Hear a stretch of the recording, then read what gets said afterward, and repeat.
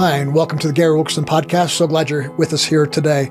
We have a very special topic here today and a very special guest. We're going to be talking about world missions, about the cause and the kingdom of Christ, particularly in the context of missions in development, where it changes a whole life, it changes a whole family, changes a whole community, and to some extent even changes a whole nation by digging into the full gospel, the full kingdom of God. But before we talk to our guest, Andreas Stephenson, we're going to be just taking 2 or 3 minutes to share a little bit of the history of our World Challenge Missions Ministry. If you know about World Challenge at all, you'll know that it was started by my father, David Wilkerson. Maybe you've read The Cross and Switchblade and work that he did in New York City with gang members. And then it began to move into work among drug addicts. That was where Teen Challenge began. And then he started traveling around the world doing conferences, speaking to youth. It was at a time of crisis in America, and hundreds and if not thousands and thousands of young people were coming to Christ in his meetings. And so he started this ministry called World Challenge, which encompasses to some degrees the drug program still, our partnership with Teen Challenge. But it goes beyond that into teaching and preaching and podcasts like this, as well as missions ministry. When people are so kind to and generous to give money to the ministry out of our messaging, we use large portions of that for missions. Originally, it was more of a foundation, I guess, if you will, grant writing. We'd find a good cause, a feeding program, an orphanage, and help sponsor that. And then we starting our own ministries, started our own orphanages, our own feeding programs. After many years of seeing those feeding programs and those orphanages, we started wondering if there's a better way to get to the root problems of a culture, of a community. What were the problems that were causing a particular locale to need an orphanage with 200-300 children in it? What would cause a perpetual need for a feeding program generation after generation? What if we were able to find a way that the Holy Spirit could give us to help solve the problems of that community? And that's what our guest today is involved with World Challenge Missions, and Andreas Stephenson is overseeing this development program. It's a partnership with another ministry called CHE. We'll talk a little bit about that as well, community health and education, or community health and evangelism. But first of all, just let me welcome you, Andreas. Glad you're here with us today. You've been with World Challenge Ministry now for how many years? It's about 9 years now. About 9 years. Originally, you were partnering with us as we partner with Times Square Church in New York City. Yes, I actually came to the U.S. to work at Times Square Church 20-some years ago and met my wife there and never left. And cool. Yeah. then, long story short, ended up at World Challenge. Yeah. And you're originally from? Denmark. Denmark, okay. Yeah. And from Denmark, how old were you when you came to the U.S.? I was 21. I left Denmark when I was 18 when I was a missionary and worked in Latin America and the Caribbean a few years. And actually, as an 18-year-old, I read The Cross and the Switchblade.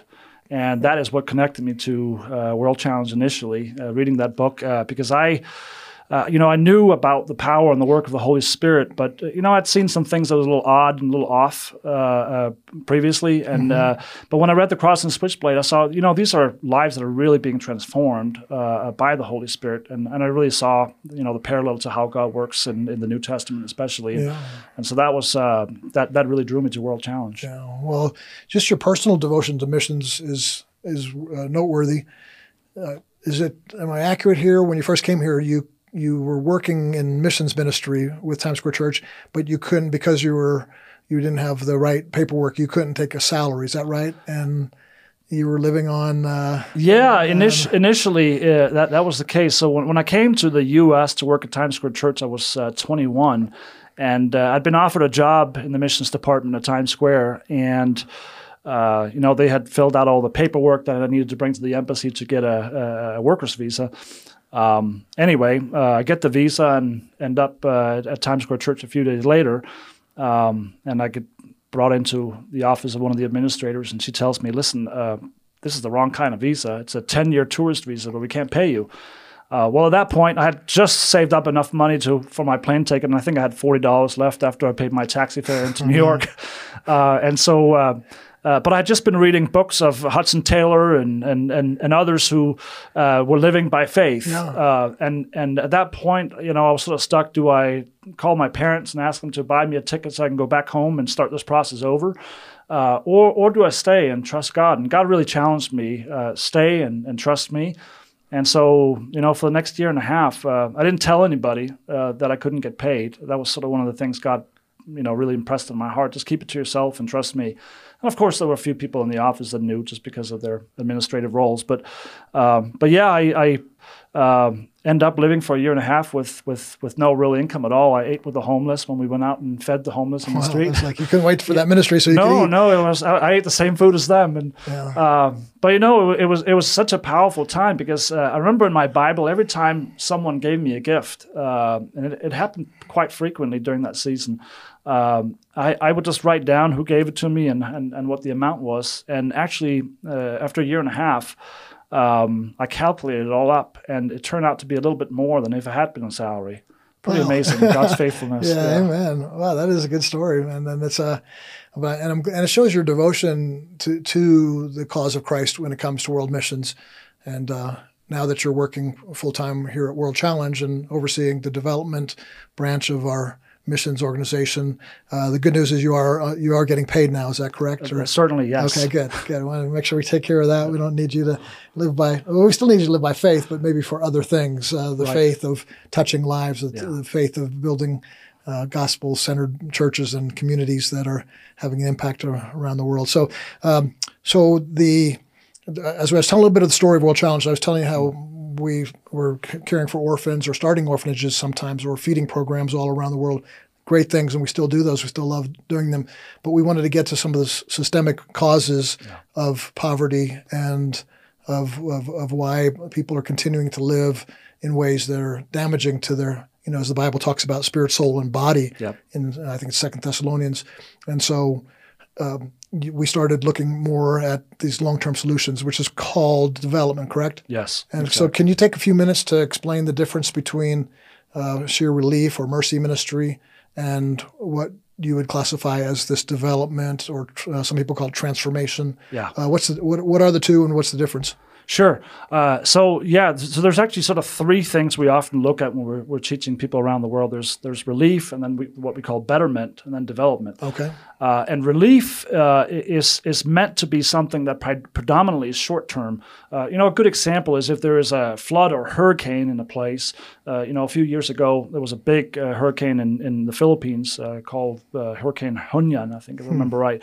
And so thousands of people lost their homes and the ability to take care of themselves. Everything just flooded and disappeared. And so they had nothing. And so, there's a sort of a short-term temporary solution that needs to be put into place when people are in that place where they can't even feed themselves that day because they've lost everything. And then, of course, in addition to that, you have certain parts of the population in any country who can't care for themselves, children, orphans oftentimes, and you have elderly widows who are unable to care for themselves. They just can't handle the heavy load of work anymore. And so there's always some people that we need to care for like that. But the predominant part of society in all countries are able-bodied people who can work, and so if we come in with and give them sort of perpetual relief, they end up oftentimes in a spot where they become reliant on us. They go from being self-reliant. Maybe they didn't have much, but they had something. And us coming in and replacing the hard work that they were putting in themselves to earn a living with free things actually end up causing harm to them in the long run. There's been both Christian and other studies done to show that. And so that is sort of what relief is. It's needed for certain groups. It's needed for short term. But in the long term, for most people, development is the better option. Okay. And we at World Challenge Missions, we have the short term relief, or the maybe some long term, or like when it is with the orphans or with particularly with widows. That's kind of a very large, vast, growing segment of the population of people we're working with. But then would that be included in the second thing you said, betterment as well, or is betterment different than the crisis relief? So betterment is kind of like the in-between spot. Okay. And sometimes that's where we start with a new partner ministry that we meet somewhere overseas. There may be a ministry there that right now people are in some sort of crisis or post-crisis, and we may need to come in with some outside resources to help them get to a point of sort of normalcy. Yeah. And so there are times that we come in, but the difference is in relief, it's usually always outsiders that come in and do things for the people in need. Betterment, we changed it a little bit, so now it's them and us working together. Good. And then you have development where it's them doing for themselves.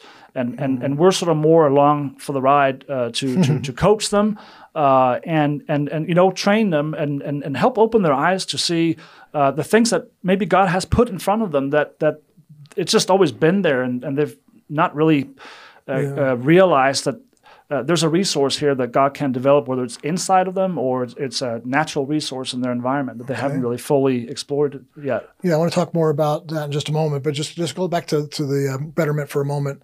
So I'm thinking of two different stories that the people in our ministry that work more with the relief. Yeah. So here's like a woman in, I think maybe Nicaragua, if I'm not Honduras. I'm getting the country wrong, but I remember the story. She was blind, severe cataract. She was probably in her late 80s. And so, that's sort of, we were able to help get her to the doctor, got her eyes where she could see again, helped her kind of create a new living environment for her because she needs that kind of relief. Betterment might be, if I'm not mistaken, then maybe, let's say we still have the widow ministry going, but it's a 65-year-old and she's in good health, but she's been sitting in a little shack somewhere in Central America, no food, no water, nothing to clean her clothes with. And so we partner with a local ministry church or another missions organization and help train her. Like, here's a small business. Would that be? Yeah, that would be pretty typical for betterment. I can give you an example of something that's happening right now in Burundi. In Burundi, we have a group of widows that we've been supporting for some time. Elderly women, mostly that don't have a lot of resources on their own, and maybe are up in age where there's limits to the physical work that they can do. And so what we've done there is we've been supporting them. We've been building homes for some of them. But in addition to that, we've also been introducing them to this development work that we do. And that has brought about the realization from them. We don't come in and force any of this on them. We just simply introduce them to some biblical principles and to see if there's an interest from their end to put some of this to use in their own lives. And in this case, they've been very interested. And so now we have trainers that are in Burundi that go out to that community and have begun to train these widows in how to start small micro enterprises, things like fruit stands and small shops that with a little bit of money you can get off the ground and maybe it won't fully support them, but it might go half the way or a quarter of the way. And if that brings a certain sense of pride to these widows too, being able to support themselves to a degree still. And so that's sort of some of the betterment that we're involved in right now. Yeah, I love that. And as we get into talking about the development end of things or the transformation, that you're really seeing this thing of the sense of pride, a good, healthy, biblical kind of pride, a godly pride, if you could call it that, and a sense of faith. It'd be another way of putting it. Like we used to think I needed somebody to come in and save me from the outside with food and water and clothes and money to help me do whatever I need to do. And now they're starting to believe that God could answer their prayers, and that's where the long-term development. Then how is that different than even betterment? Okay, so let me give you a biblical illustration first, because this is something I often share with people. There's a story in I think it's 2 Kings chapter 4 verse 1 through 7, if I remember right off the top of my head. It's where Elisha is encountered by a widow. Her husband was one of the prophets, and some debt collectors have come to take away her sons, and she's in a desperate situation. And so she comes to Elijah, and he says, "What do you have in your house? To pay off the creditors?" And she says, "I have nothing." But the interesting thing about the story is she kind of recants after a second, except this little bottle of olive oil, and that sort of is what development is in a nutshell.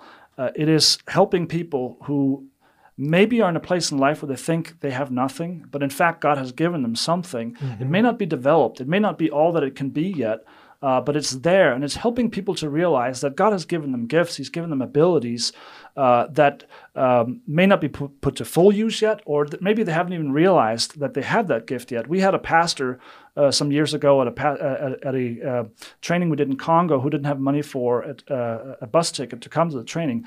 He went out somewhere close to where he lived and started digging in the ground. It's an area quite rich in gold. And he found enough gold flakes of dust, to sell it and buy a bus ticket. And here you have this, one of the absolute poorest countries in the world, but in natural resources, it's the richest country in Africa. And so God has placed this deposit in the ground that is there for the taking. But many people have not gotten to the point yet where they fully realize what God has given them. And so that is really one of the primary things of Christian development work, is to help redirect people back towards God and say, God has given you things. He's given you abilities. There's things in you that can be developed to become more than they are right now. Wow, that's powerful. I love that story about the gold. That's I'm going to go into my little diversion here. I might get on my soapbox. It just makes me think of, how faith in a developing country is like, I need this, I need a miracle to get to this place for training so that I could serve other people. Yeah. And then I think of here in America where you sort of have these weird manifestations of gold dust falling from the thing. And it just, I know that's a tangent, but it just, it irks me, because it's a poor testimony for what real faith, what real miracles of God can do. Anyway, let's get back on track. Yep. So the development then is, it's sustainable, it's long-term, it's helping them help themselves. It's, and so, here's a couple things that I've seen that you and your team have been able to do. And this may sound strange at first, but I love telling this. You actually are, to some degree, closing down orphanages. And I know that sounds like, well, why would you want to close down orphanages? Well, because, if something were to happen to me and my wife, I wouldn't want my grandkids to live in an orphanage. I'd rather them be adopted into a beautiful, loving home with maybe a couple siblings. And so development can help move children into, you're developing the community. Yep. And so the community is taking responsibility for itself, for its feeding, for its water, for its education systems, and for its orphanages or for the elderly. And so, my mentality coming from the West, and some good things in my heart, compassion and mercy and wanting to help. So I'll go over to those places, and I kind of want to do it all. I want to build them a clinic, and I want to build them a hospital, and I want to build them a school, and I want to build them a new water system, a water well, or a whole system for surrounding communities. And then I feel good about myself. And I also find that it's extremely easy to raise funds for that. But when you start talking about this, where it might be easy to build a water well, but we want to work with them in their community to train them to find ways to get, and sometimes you find out it's like it rains enough there, you get those little, they call them tippy taps, right? You know that more than I do. Yep. And it collects the water, and so you don't have to spend $5,000, $10,000, $20,000 on a well. So there are some local ways of bringing solutions to some of these problems, but without faith and confidence and hope, and with the Western sometimes interference, and I believe we can aid, we can help, and bring the gospel in places where it's not preached. But if we do what you said earlier, sort of almost disempower people and hinder faith from happening, then we're, that's the book that you and your staff promote quite a bit, read and promote, is When Helping Hurts. But anyway, so my question for you then is dig a little deeper into development. So let's picture a community. Let's go to, you mentioned Congo, Democratic Republic of Congo. Yep. Take about 60 seconds and tell us what's happening. How bad is the Congo right now? So the Congo is really one of the hardest places in the world right now. I've tried for the last 3 years to go back to see our team, and they have had an Ebola outbreak twice. They have COVID. There's the area that we work in, a region called North Kivu. They have 70 different armed groups fighting it out. 7-0. 7-0 according to the UN. And so it's a very, very volatile region that constantly getting attacked from all kinds of sides. Just about a month ago, I got a text from our director in Congo, Noah, And Noah sent me a picture of one of the nearby churches where one of these terrorist groups that are in the area had gone in and macheted 13 people to death in the church during service, including a kid and a pregnant woman. And so, it's not the kind of image that anyone wants to look at because it sort of scars you for life. But that's their reality. That's what they're dealing with. And so, of course, in a place like Congo, if I can just expand a little bit more on it, we went in there, and there was a group of pastors that had invited us to come. And, they're living in absolute despair and poverty in this country. And we began to training them a little bit. The starting point of the training, there's many elements to it, but one of the elements is dealing with fatalism. What is fatalism? It's this mindset, this sort of philosophy that are built into many cultures that you can't change anything. In Islam, they call say inshallah, and it's this concept. If God wills, you can't change anything. You're stuck in wherever in life that you were placed, and your best bet is to stick it out and not try to change anything because you can upset the spirit world. Well, even in many countries that where predominantly are Christian nowadays, it's not that many years back when they were definitely not Christians. And so that worldview has not necessarily completely been transformed into their faiths yet. And so you run into places like Congo where that still is very much prevalent. And so we have a responsibility to really bring them to the cross and help them to realize from the Bible that God has given you ability to change things about yourself. You don't have to be afraid. If we're teaching you about growing some kind of new type of crop that you didn't grow before, you don't have to be afraid of doing that, because that is often what creeps up, this fear of doing something new, because what's going to happen in the spirit realm if I do that? My parents didn't do that, and they seem to have made it 50 or 60 years in life. And so me trying to upset the apple cart, so to speak, could be dangerous. Let me stick and do the same thing my parents did. And so that's sort of the worldview that's really endemic in many parts of the world, around the world. And that's something we talk about early on in the training and teaching we do.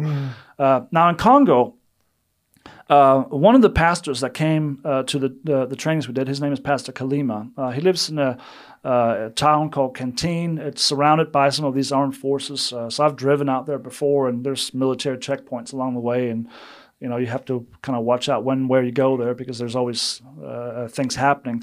But anyway, he received some of this training, and he went back to his church and said, what could we do together as a community to change sort of our fortune? Got the whole community together. They started talking, and they realized we don't have a school. We would really like to open a school. And, one of the things that we do is we don't come in with a bunch of money and says, well, great, we'll buy your school and build it all for you. Just here's the key. We try to, because, think of it, long term, that's not sustainable. At some point, we're going to leave. And now they have gotten used to, well, it's the outsiders that have got provision for us. Yeah, pay for the teacher salaries. Exactly. We need a chemistry lab, pay for that. Exactly. And so they're not thinking in their own faith issues again. They're not thinking, pray this in.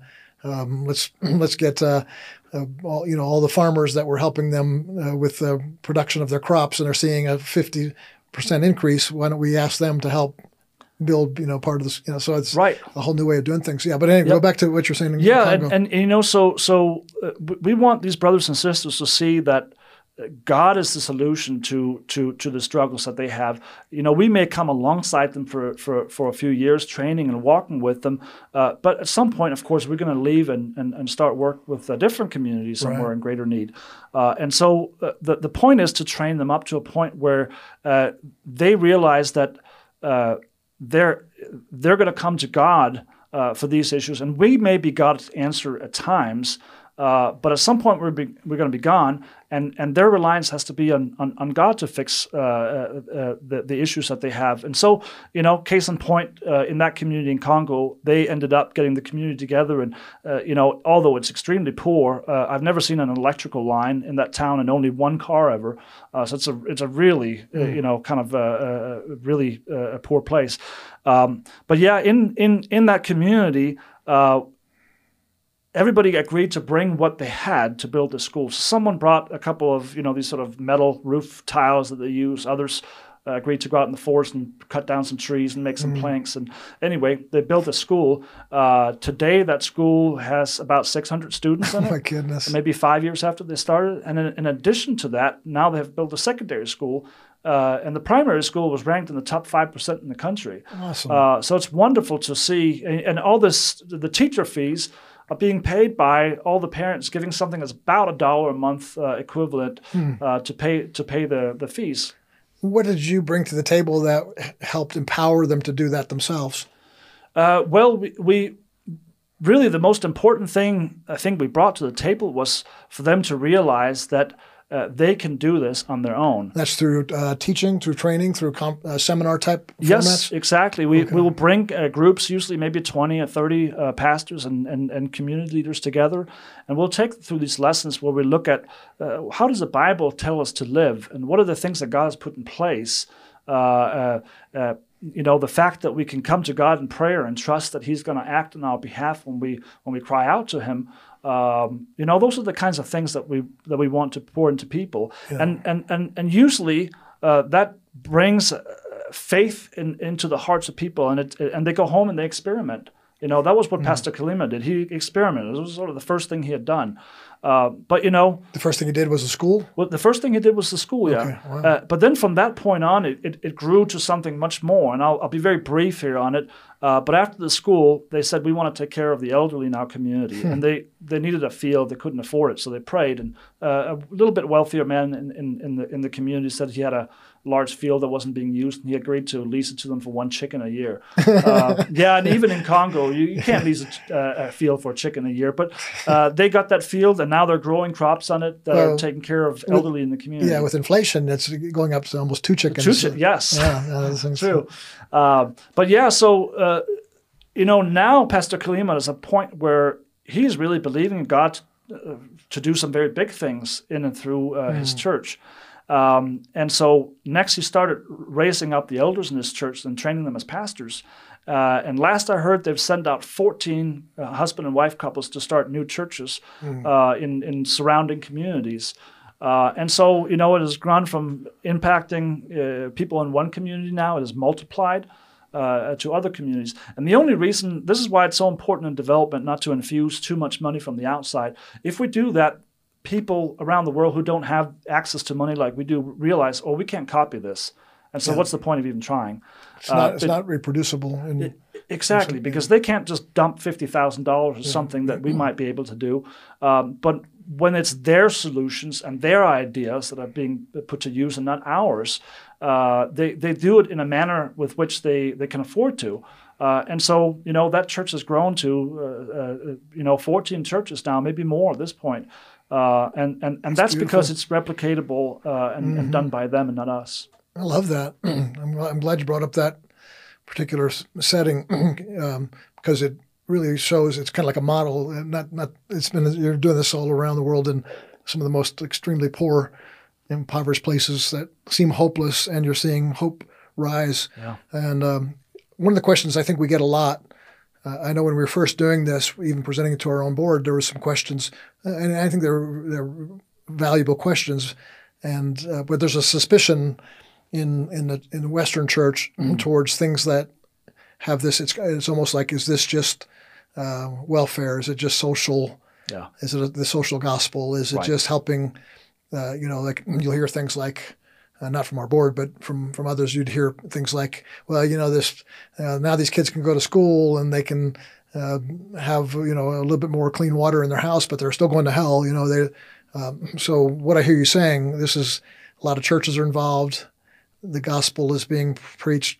Churches are being planted. People are getting saved. Yep. I know in Uganda, early on when we first started doing this, the churches there had sort of that mentality of within these four walls, we're the chosen frozen, we're the holy remnant, and they had very little contact with the outside world. Yeah. And when they started going into the community and training them, something as simple as wash your hands after you use the bathroom, cut the mortality rate down, it cut the waterborne diseases down, and so the community became more healthy. They started training them in how to get better crop production, and so the farmers now were like, "Wow, the church helped me do this."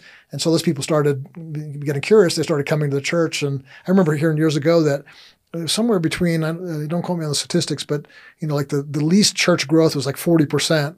And some of the churches had grown like 400%, from 50 people to hundreds and hundreds of people, all brand new saved, all on fire for God, and all now reaching out to their surrounding neighbors with the gospel, Yes. but the gospel with that love of Jesus that says, well, we also care your children have malaria, and we want to help there too. And you can't send your kids. There's no school within your region. And so it's the compassion of Jesus, the love of Jesus, but through a very hands-on mentality. And so, I mean, I think you're bringing it straight home to us that this is biblical. This is Jesus-centered. This is gospel-centered. It's Christ-centered, right? Yes, I certainly believe so. God is concerned about every part of our lives. Yeah. I think in the West, we've actually gotten a little bit wrong. It goes all the way back to the Greeks. I think that really saw a separation between the spiritual and the physical. The spiritual was a higher realm, and the physical was a lower realm. Well, God placed us on the earth, and He told us to care for this planet.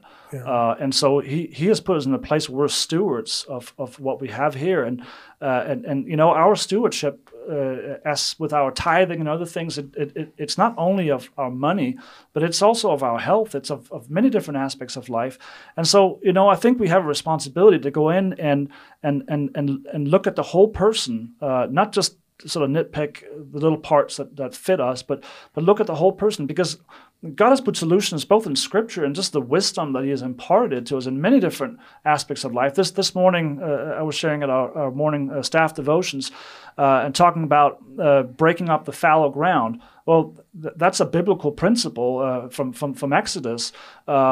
This idea of, well, the ground is fallow, and you have to break the ground every so often. And what you also do is you need to let it sit every 7 years. Mm-hmm. Well, that's godly wisdom that's being put into practical use in life. Mm-hmm. And I don't know that the Israelites at the time understood the scientific reason for it all. That took a lot longer probably, but they did understand that when they followed these rules and laws that God had put in place, it is ensured that the land was able to produce for many generations to come. And it's doing it. You're doing this all around the world. You're doing it, as I said just a minute ago, in the roughest places, Congo, places like South Sudan, the Middle East, Latin America, Cuba. Yep. And we've talked a little bit about some of these nations. I want you to come back at our next episode. Join me again. We're going to take a break here right now, but and I want to talk about some of these nations and some of these communities you're working in.